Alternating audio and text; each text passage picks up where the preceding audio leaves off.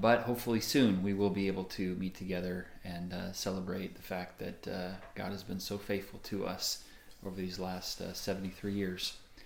Well, let's go ahead and get into our message for tonight, and we're going to be in Genesis chapter 37 tonight. Genesis chapter 37, so if you have a Bible, I would encourage you to grab it and open it up and read through this passage with me. We're going to read really verses 1 through 11, and then we'll go back through and make a few comments. Won't be lengthy tonight, but do want to begin our series as we talk about the Romans 8:28 man, talking about the life of Joseph. And the first message was a couple weeks ago when we went through what Romans 8:28 really means. And if you remember that message, and if you don't, then go back and listen to it because it puts this whole series really in context. And Joseph, without Romans 8:28 being written before when he was living, he still had that concept in his heart and in his mind as he went through his life. So Genesis chapter 37, we're going to read verses 1 through 11 tonight. Verse 1 says, "And Jacob dwelt in the land wherein his father was a stranger, in the land of Canaan. These are the generations of Jacob. Joseph, being 17 years old, was feeding the flock with his brethren, and the lad was with the sons of Bilhah and with the sons of Zilpah, his father's wives. And Joseph brought unto his father their evil report. Now Israel loved Joseph more than all his children, because he was a son of his old age, and he made him a coat of many colors. And when his brethren saw that their father loved him more than all his brethren, they hated him, and could not speak peaceably unto him. And Joseph dreamed a dream," verse 5, "and he told it his brethren, and they hated him yet the more. And he said unto them, Hear, I pray you, this dream which I have dreamed. For behold, we were binding sheaves in the field, and lo, my sheaf arose, and also stood upright. And behold, your sheaves stood round about, and made obeisance to my sheaf. And his brethren said to him, Shalt thou indeed reign over us? Or shalt thou indeed have dominion over us? And they hated him yet the more for his dreams and for his words. And he dreamed yet another dream, and told it his brethren, and said, Behold, I have dreamed a dream more. And behold, the sun and the moon and the 11 stars made obeisance to me. And he told it to his father and to his brethren. His father rebuked him and said unto him, What is this dream that thou hast dreamed? Shall I and thy mother and thy brethren indeed come to bow down ourselves to thee, to the earth? And his brethren envied him, but his father observed the saying." The title of the message tonight is "Let No Man Despise Thy Youth." And so tonight we're going to take a look at Joseph in his youth. Now, the Bible doesn't give us a ton of detail about his youth, but it does give us the passage we just read a moment ago. There is a mentality in society that says young people can't do anything valuable. That while people are young, they're kind of meant to sow their wild oats. They're meant to be immature. They're meant to not really accomplish much with their life while they're young. They need to wait until they get older. Well, that's not a biblical mentality. That's even a recent mentality that has been adopted by our culture. Back in the Bible days, a young man was very much expected to do much and great things. The list of young people throughout history who accomplished great things is tremendously long. In the Bible alone, I think of several examples, and without taking a long time to go through each one, Daniel is one that kind of comes to mind. He was a young man who was taken out of captivity, and he was a good and godly young man. He was taken out of captivity, or taken into captivity, and he purposed in his heart that he would not defile himself with the portion of the king's meat. He went on to be one of the princes there, one of the men who had tremendous position and power in that region. And so God used Daniel in a great way, even though he was young. I think about the young lad in the life of Christ there, who was instrumental in helping feed 5,000 men and women by sharing his lunch. He was young, and yet he was willing to make a contribution, and God used a young man to accomplish great and mighty things. I also think of King Uzziah, and certainly a lot of the kings of Judah and Israel who became kings when they were very young. King Uzziah was one that I want to just highlight. He was 16 years old when he became king. The Bible says he did that which was right in the sight of the Lord, and he reigned 52 years. So 52 years he was king, but he got his start when he was only 16 years old. And I have a 16-year-old son right now, and it makes me think that I don't know how I would feel about the next president of the United States being Seth Johnson. But he just said thumbs up. He's running for president this year. He just put his name in the hat. So no, not really. I think our current president is doing a pretty good job. And so I don't know there's going to be a ton of competition against him right now. Anyway, so young people who accomplish great and mighty things. And then I also think of Timothy, who was the faithful partner in ministry to the Apostle Paul. As the Apostle Paul traveled along, Timothy was his co-laborer in the ministry, who was, as Paul said, like-minded in the faith. And he left Timothy in a town called Ephesus to be the pastor of that church.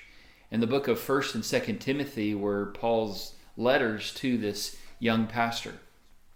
And in 1 Timothy chapter 4 and verse 12, he says to Timothy, "Let no man despise thy youth, but be thou an example to the believers in word and conversation and charity and purity and faith," and in all these areas to be an example in. And so even though, and I might be speaking to some children tonight, I hope there's some children watching. I hope there's some teenagers watching, and some maybe who aren't teenagers anymore, but young people. I'm still a young people, all right? And if you're still living, you're a young people, okay? But let no man despise thy youth. And don't think, oh, well, I'm too young to accomplish anything for God. No, Joseph, we're going to find here, was able to accomplish great and mighty things even while he was young. He was 17 years old when Genesis chapter 37 kind of picks up his story. He was 17 years old, and yet he was doing the right things during that time. And so tonight I want to make a couple quick comments, and we'll get into some thoughts here. It's interesting as we get ready to jump into the life of Joseph here that the writer of Genesis, who is Moses, spent 2 chapters covering the story of creation, covering the events of creation. 2 chapters. Then he spends 13 chapters covering the life of Joseph. Pretty interesting to me that Moses would spend so much time on the life of Joseph, on one life, whereas only 2 chapters on the details of creation. Pretty interesting. And then another interesting tidbit about the life of Joseph is a tremendous picture, a tremendous type of Jesus Christ. Many parallels can be made in the life of Joseph to the life of Christ. And yet, the life of Christ completely and totally fulfills the different pictures that Joseph's life points to. In fact, I went through briefly the life of Joseph on Wednesday nights about 6 months ago when we're going through From the Creation to the Cross series. And if for those who might remember, I passed out a handout with 60 different ways that the life of Joseph points to the life of Jesus. And just amazing how many different parallels there are. And of course, Jesus is the complete and perfect fulfillment of all the things that Joseph put out. And so as we go down even through this message tonight, you will see a couple areas in which Jesus is the ultimate fulfillment of the prophecy and the picture that Joseph is for the life of Christ. So let's go ahead and jump into this. First of all, I want us to notice very quickly tonight his family. I want us to notice Joseph's family. And we'll just take a quick moment and look at his family. If you go back to Genesis chapter 35 and verse 22, it says, "And it came to pass when Israel dwelt in that land that Reuben went and lay with Bilhah his father's concubine, and Israel heard it. Now the sons of Jacob were 12.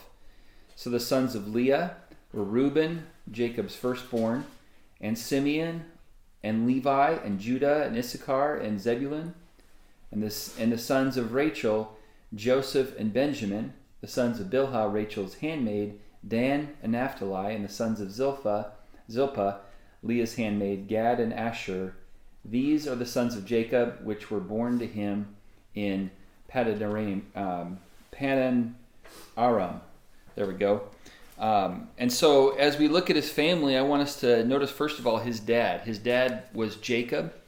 And if you remember, it was Jacob and Esau who, remember the whole selling the birthright, how Esau sold his birthright to Jacob. And Jacob was kind of a mama's boy. He was there in the kitchen cooking, and he had his apron on, and Esau comes back from hunting, and he was super hungry and wanted some soup, and so Jacob says, well, why don't you go ahead and sell me your birthright, and then I'll give you some. He's like, yeah, what good is a birthright if I'm going to die of starvation? So yeah, done, deal. And so he took the deal, and then you remember how the deception there between Rebekah and Jacob, and how they deceived Isaac to giving Jacob the actual birthright when it came down time to give the birthright out. And so they deceived Isaac. He was blind. You remember that whole story. Well, this is Jacob, the deceiver. And now he has some children. In fact, he has 12 boys with 4 different ladies. And he has all these boys. So that's who Jacob was. And Jacob's name, by the way, also was changed to Israel, if you remember that. How the Lord said, your name is no longer going to be Jacob, it's going to be Israel. And now, of course, we have the nation of Israel. Well, that goes all the way back to Jacob. That's who Jacob was. He became Israel. And then, so that's who his dad was. And then his mom was Rachel. Remember when Jacob wanted to get married, he went and joined himself there and with a man who had 2 daughters, Rachel and Leah. And he was like in love with Rachel. Leah was kind of the homely, not as good-looking version of Rachel. And so he wanted Rachel, and he worked for Rachel, and ended up, remember, it was Laban there that gave him Leah. And he wasn't too happy about getting Leah. He wanted Rachel. And so he had to serve all these years to get Rachel. So Rachel was the pretty one. She was the good-looking wife. Leah was the not-so-good-looking wife that he had. Okay? And so Rachel was Joseph's mom. All right? Is this? That's not nice. That's not nice, she says. It's the truth, though. It's biblical. It's biblical. My wife says it's not very kind. Well, that's what Jacob thought, and so I don't know. We'll get to heaven and find out how if Jacob was right or not. Anyway, so that's who Joseph's mom was. Joseph's mom was Rachel, the preferred wife. Okay, so I guess maybe that's a nicer way to say it, huh? Maybe not even that. All right, I'm digging a hole, and I'm not going to get out of it. Well, he also had 11 brothers. So Joseph he was one of 12 boys. And we have 3 boys in our home. And that's a lot of boys. That's a lot of testosterone roaming around. And I can just imagine Jacob and Rachel trying to deal with all these boys. And Jacob and all these ladies trying to manage all these boys. And it was probably very difficult. Well, that was his family situation. He was one of 12 boys. His mom was Rachel, and his dad was Israel. His dad was really the father of the nation Israel. So that's who his family was. And then let's pick it up here in chapter 37, verse number 1, where it says, "And Jacob or Israel dwelt in the land wherein his father was a stranger, in the land of Canaan. And then these are the generations of Jacob. Joseph, being 17 years old, was feeding the flock with his brethren. And the lad was with the sons of Bilhah and with the sons of Zilpah, his father's wife. And so that's kind of an example of who his family was. But then I want us to see, secondly, tonight, his faithfulness. His faithfulness. In his family, Joseph exhibited tremendous faithfulness to do what was right, even when it was difficult. In verse number 2, we see this here. He was feeding the flock with his brethren, and the lad was with all of his brothers. And then here at the end of the verse it says, and Joseph brought unto his father their evil report. So evidently the brothers were doing something wrong, and Joseph noticed that, and I'm sure he probably spoke up about it. But in any case, he went and told his dad what they were doing. Now, of course, no one likes a tattletale. I was the older brother in our home, and my brother was like the king of, and I hope he's watching tonight, but he was the king of tattletelling. Whenever we would get into a fight, it would be immediately he would go and tell on me, and then I would get in trouble, and then I would give him something really to cry about later. No, he was trying to do what was right, and being a tattletale, we probably shouldn't, encourage that. But at the same time, if there's something that needs to be brought to the attention of the authority, well, then it needs to take place. And Joseph saw something that the boys were doing, his brothers were doing, that needed Dad's attention, and so he was willing to forgo being the cool brother and kind of letting it go and letting it slide. He was willing to say no to that and say, I'm going to be faithful to do what's right in this situation. And I just want to encourage us regarding our faithfulness this evening. Luke chapter 16, verse 10, Jesus had these words to say about faithfulness. He said, he that is faithful in that which is least is faithful also in much. And he that is unjust in the least is unjust also in much. Now, a little spoiler alert regarding the series that we're going through on the life of Joseph. Joseph ended up being the second most powerful man in the entire world, and one could argue maybe even the most powerful man in the world at the time. Now, how he was in charge of feeding the entire known world during a pretty terrible global crisis. How did he get to that point? I mean, he just kind of won the lottery, right? No, you see, he was faithful in the little things, and as we will see, no matter where he found himself, he was faithful to do right in every situation he found himself in. And he was faithful in the little things, and then he was given more things, and then he was faithful over that.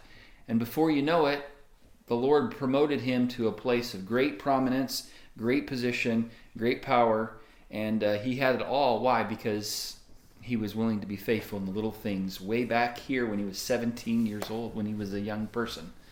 So I want to encourage all of us in the little things that we find ourselves in right now to be faithful, to do what's right. You see, what is God wanting you to do now? Not what God wants you to do someday down the road. I mean, I hope that happens, but it's only going to happen as if you're willing to do what's right now, and you're willing to be faithful over the little things now. So if you're a child, God wants you to be faithful to obey your parents right now, to take care of your room, and to do the chores, and to do them with excellence. You see, you develop that work ethic and that habit now of being faithful in the little things, then God's going to be able to give you bigger and greater things down the road. Those who have a job, you want that big promotion, you want that next step. Well, you've got to be faithful in the little things right now. You've got to be faithful in your job at the moment. You're not going to get that next big pay raise. You're not going to get that next big promotion without being faithful right now. So be faithful in the least, and God will give you much down the road. David was a young man who was faithful in tending the sheep. A lot of times we think of David as the great king of Israel who wrote a lot of the Psalms, and certainly all those are true, but how did he get to those points? Why did God choose him out of everyone else? Well, he was faithful in the little things. Just a quick example in the life of David. If you remember when, right before he faced Goliath and defeated Goliath, right before that, David was not at battle with his brothers. His brothers went to battle, but David was kept home to take care of the sheep. Like, he was too young to be in battle, and David didn't want him out there, and it was for the big brothers to do. And so the big brothers are out at battle, and Jesse begins to think, I wonder how my sons are doing. Hey, David, why don't you go and I want you to deliver some Grubhub or Uber Eats or something, and I want you to go and take some food over to your brothers. And so he does. But here's what 1 Samuel 17:20 says.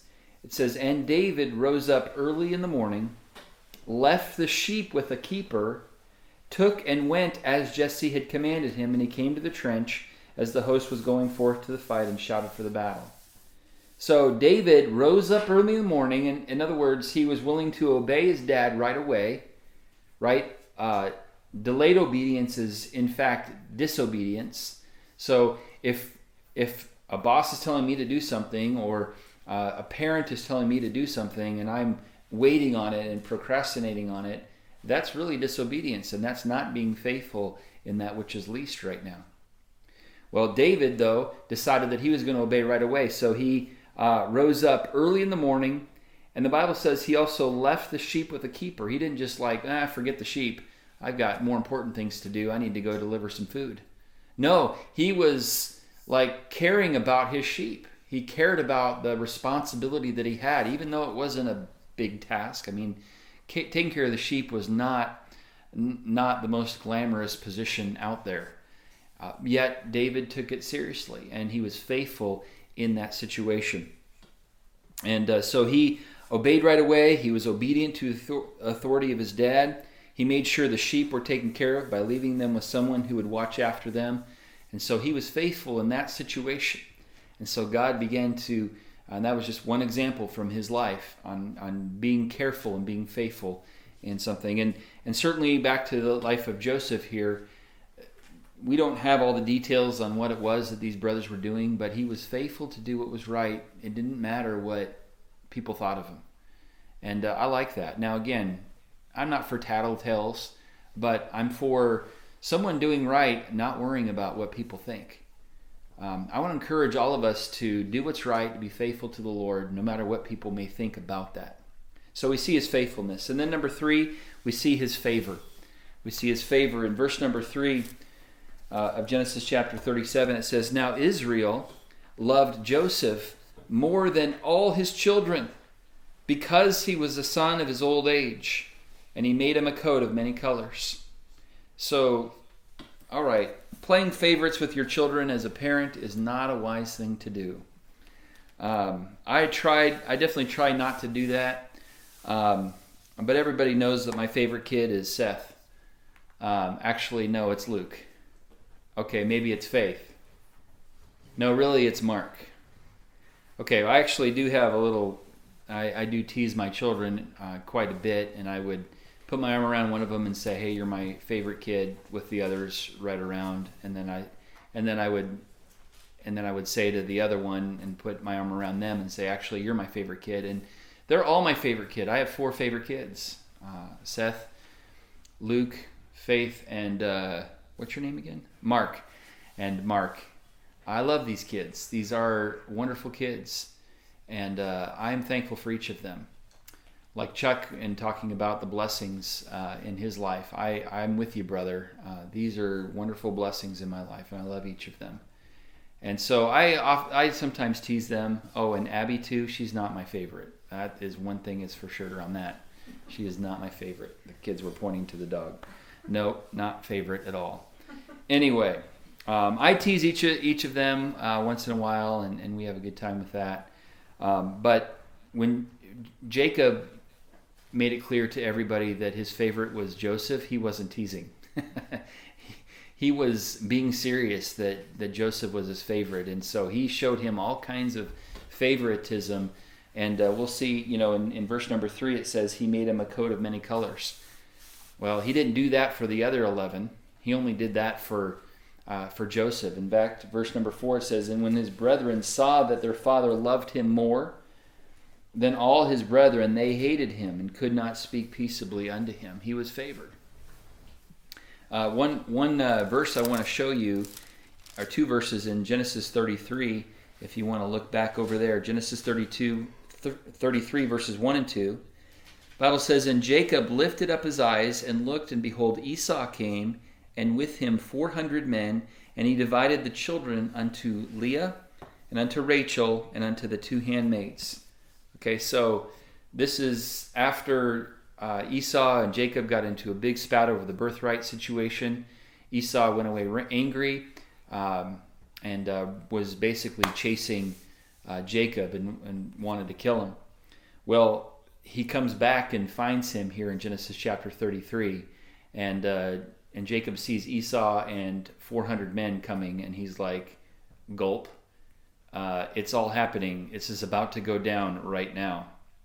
And he had his children there and his wives, and here's what he does in verse number 2. Notice how he shows favoritism to Joseph in this event here. Verse 2, he put the handmaids and their children foremost. So like they're coming and he's like, all right, you guys are in the front line. So if he's going to come attack, you're going to get it first. All right. Then he says, and then it says in verse 2, Leah and her children after. So Leah and her boys were after the handmaids and their boys. And then it says, and Rachel and Joseph hindermost. So that's kind of rude, isn't it? You know, to like, you're my favorite, so I'm going to protect you. You're going to be in the back of the line. So if people are going to get attacked, you're going to be the safest. It's like, you know, here in Oklahoma with all these tornadoes and going in the shelter, you know, you can be the first one in the shelter, and then you over here get to be last in the shelter. And if there's not room, then sorry, stinks to be you. That's kind of what Joseph or Jacob did with his children. He picked the ones that, hey, we're going to be the first in line if there's attack, but Joseph, I want you to be protected. I want you to be safe. Well, of course, as a brother, if you're one of the other brothers, you're kind of always going, oh, that Joseph. I'm so annoyed by him because he's always getting Dad's attention. He's the favorite. And so we see the favorite, his favor here, but then I want us to see, and lastly here, number 4, his future. His future. Back in Genesis chapter 37, we pick it up in verse number 5. So his brethren already despised him, already hated him. But then verse 5 it says, and Joseph dreamed a dream, and he told it his brethren, and they hated him yet the more. I mean, like they needed another reason, but now here he goes and delivers a couple dreams. And both of these dreams are prophetical, and we won't go into major detail here tonight for sake of time, but both of these dreams indicate that one day his brethren and his parents are going to bow down to him and need his help. And for those who know the life of Joseph, you know that indeed came to pass. So there was the sheaves, the dream of the sheaves, and there was the dream of the stars, the sun and the moon and the stars. And those two dreams came to pass at the end of the book of Genesis. But not only did they come to pass in the book of Genesis, they will come to pass in the life of Christ. As I mentioned, Joseph is a type of Christ. And both of those dreams will come to pass in the life of Christ as well. One day, everyone will bow down to Jesus Christ. Everyone will do that. And he'll rule and reign, and he will be on the throne. So ultimately, those dreams are fulfilled and completely fulfilled in Christ. But we know that they also come to pass in the life of Joseph as well at the end of the book, and we'll get there eventually. But of course, these dreams did not sit well with their brothers, or his brothers. And we read it a few minutes ago in verse 8. At the end of that verse it says, and they hated him yet the more for his dreams and for his words. And then in verse number 11, after the second dream that he mentioned to them, his brethren envied him, but his father observed the saying. So his brothers kind of had enough and had it up to here with Joseph and him being the favorite son, and now all of a sudden he has these special dreams that only he has had. Now, back in those days, they didn't have the Word of God. They didn't have a copy of the Bible. And so God oftentimes used dreams, or sometimes used dreams, to communicate to his people. Now today, we have his Word. So he doesn't use our dreams like he did back in the Old Testament days. We read about even Jacob having a dream, and we read about others who've had dreams. Well, we don't have dreams like that anymore. We don't need to, because we have the Word of God. Now, it would be pretty special if you were Joseph, right, to have these dreams and be like, the Lord spoke to me and I'm special because he spoke to me individually. Well, friend, God has spoken to you, and he's spoken to you specially through his Word. But we need to be taking time to be in his Word. And so that's one of the encouragements I want to share with us tonight, is to be in his Word on a daily basis, because God has spoken to you. God has revealed himself to you in his Word. So be in his Word. Be faithful to be in his Word. And it is special to know that, hey, God loved us so much that he wrote us a book. He wrote us a note and gave us some instructions for this life. And so there we go. Let no man despise thy youth. So those of you who are young, don't let anybody despise your youth. God can use you to do great things. And like Joseph, be willing to be faithful in the little things while you're young now. Don't wait until you get older in life to be faithful to spend time with God and his Word. Don't wait until you have your own family. You can start on that right now, and you should. And I would encourage each of us to be involved in that. Let no man despise thy youth. His family, he had kind of a dysfunctional family, didn't he? And yet Joseph went out and turned out great. So he didn't use his family as an excuse. He didn't say, well, my family wasn't the typical family, and it wasn't super healthy, and we didn't get along in the home. He still went on to do some great things in spite of his dysfunctional family. And he was faithful, and he had favor from his dad, and that was all part of God's plan, though. And God used that as well, and then we see his future displayed and revealed in his dreams. All right, well, those are the encouragements I wanted to share with you tonight from that, and we'll continue our series with that next time. But let's have a word of prayer, and then we'll let you go. Thanks for tuning in tonight. I sure love you. I sure look forward to not preaching to a camera. All right, let's pray.